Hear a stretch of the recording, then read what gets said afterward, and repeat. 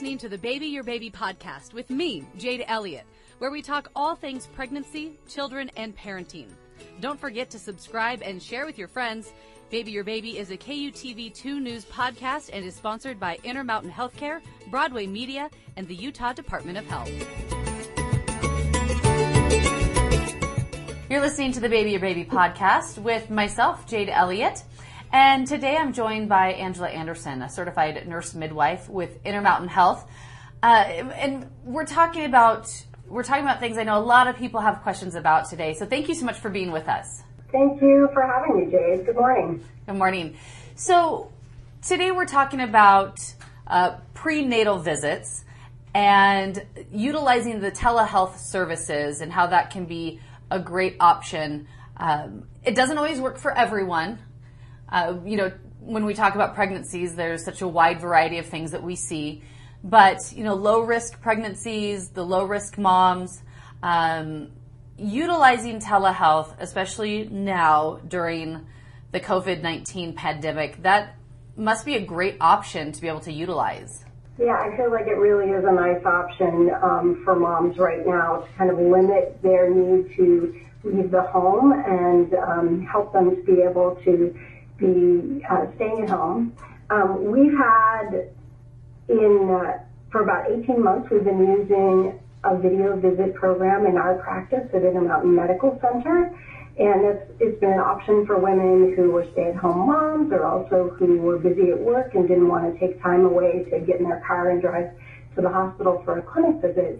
But now this video visit option is really a safe and convenient platform for remote prenatal visits at different intervals throughout their pregnancy during COVID-19. We're using Connect Care, which is the Intermountain telehealth platform, and it's now been expanded to other locations throughout the Intermountain system and the Intermountain Medical Group as well. So I would encourage women to talk to their providers about their eligibility for video visits for a number of their prenatal visits during prenatal care right now. So right now, of course, a lot of us being told not to go to the hospitals, not to go into any clinics because of the coronavirus pandemic. We're really limiting even just leaving our homes right now.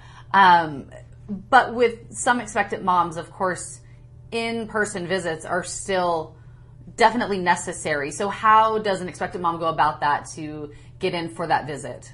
Yeah, so there are some in-person visits that are still necessary throughout prenatal care.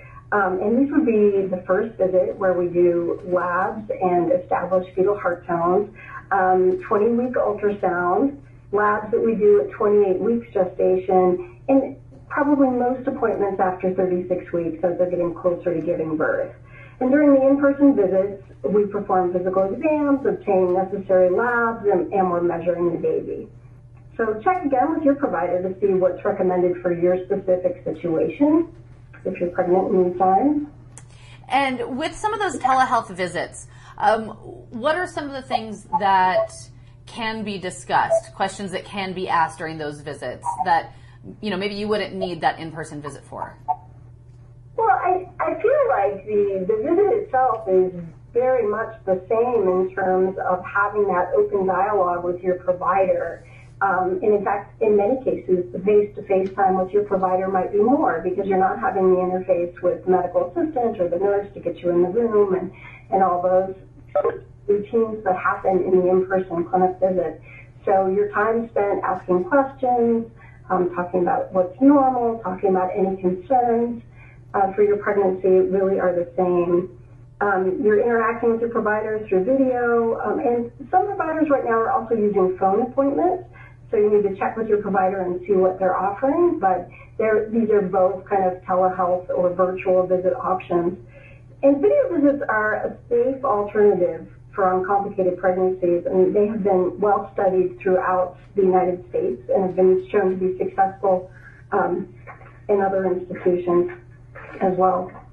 So if I want to take advantage or take the opportunity to utilize the telehealth service as an expectant mom, what do I need? What kind of technology do I need? What do I need to know to even be able to do that? So it's a very basic. You need either a smartphone, an iPad, or a computer with a webcam. You need to download the Intermountain Connect Care app if you're using the video visit format that uses the Connect Care. And you have to ask your provider which platform they're using. We are also using Google Duo, WebEx, and FaceTime. Perfect. So for the most part, pretty common tools that a lot of people have, or maybe they just need to download, an extra app or something so that they can fully utilize that service. Exactly. I think most people have a smartphone at the very least, and the apps are easy to find. And so, right. No, you're right.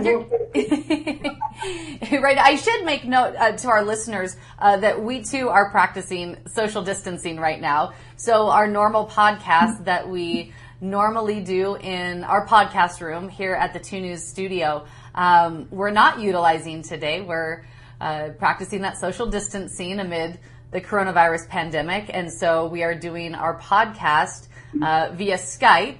I'm in one location and you're in another. So there is a little bit of that lag and that delay in our conversation. But, we're doing everything we can to, of course, inform our listeners and answer the questions that we know they have about everything that's going on right now. So appreciate you for joining in with us, via Skype for our podcast. It seems like a funny thing to have to do, but it's what we're doing and, what we know is the right thing for everyone as we try to slow the spread of coronavirus.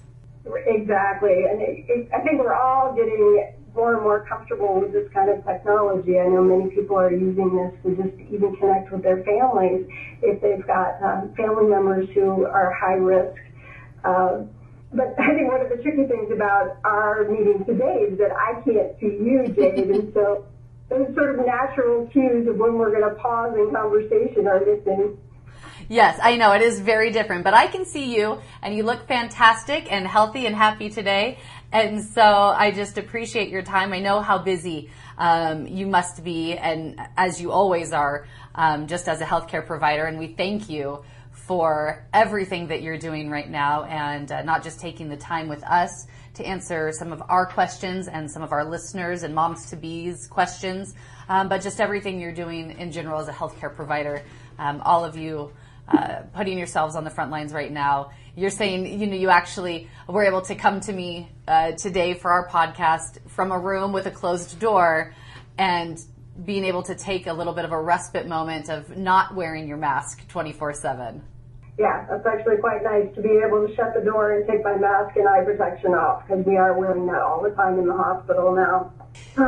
So with the telehealth, and we're talking about how it's becoming just common practice now, whether it's for a medical purpose or to talk to our family. When it comes to utilizing now, with expectant moms, what are you seeing right now? Are you seeing an uptick in the telehealth utilization with expectant mothers?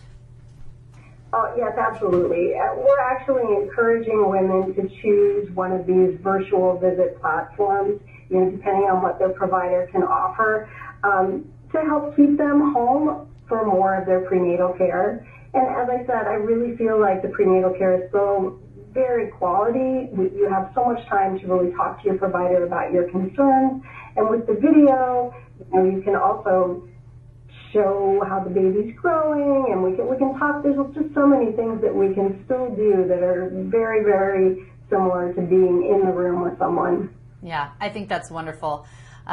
Resources for women, any resources that you have for them if they want to learn more about the telehealth services and how to utilize them?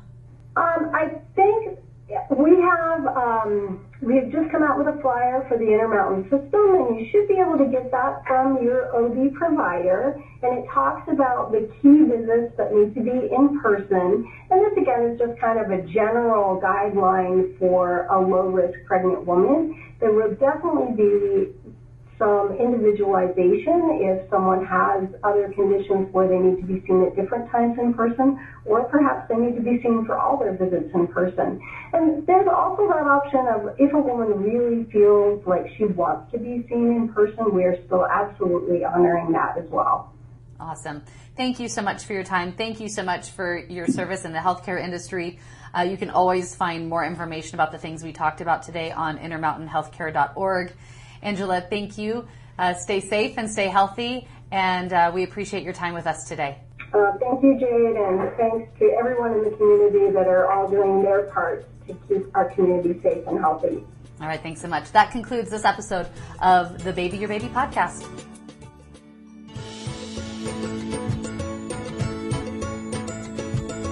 Thanks for joining me, Jade Elliott, and our guest for this week's Baby Your Baby podcast.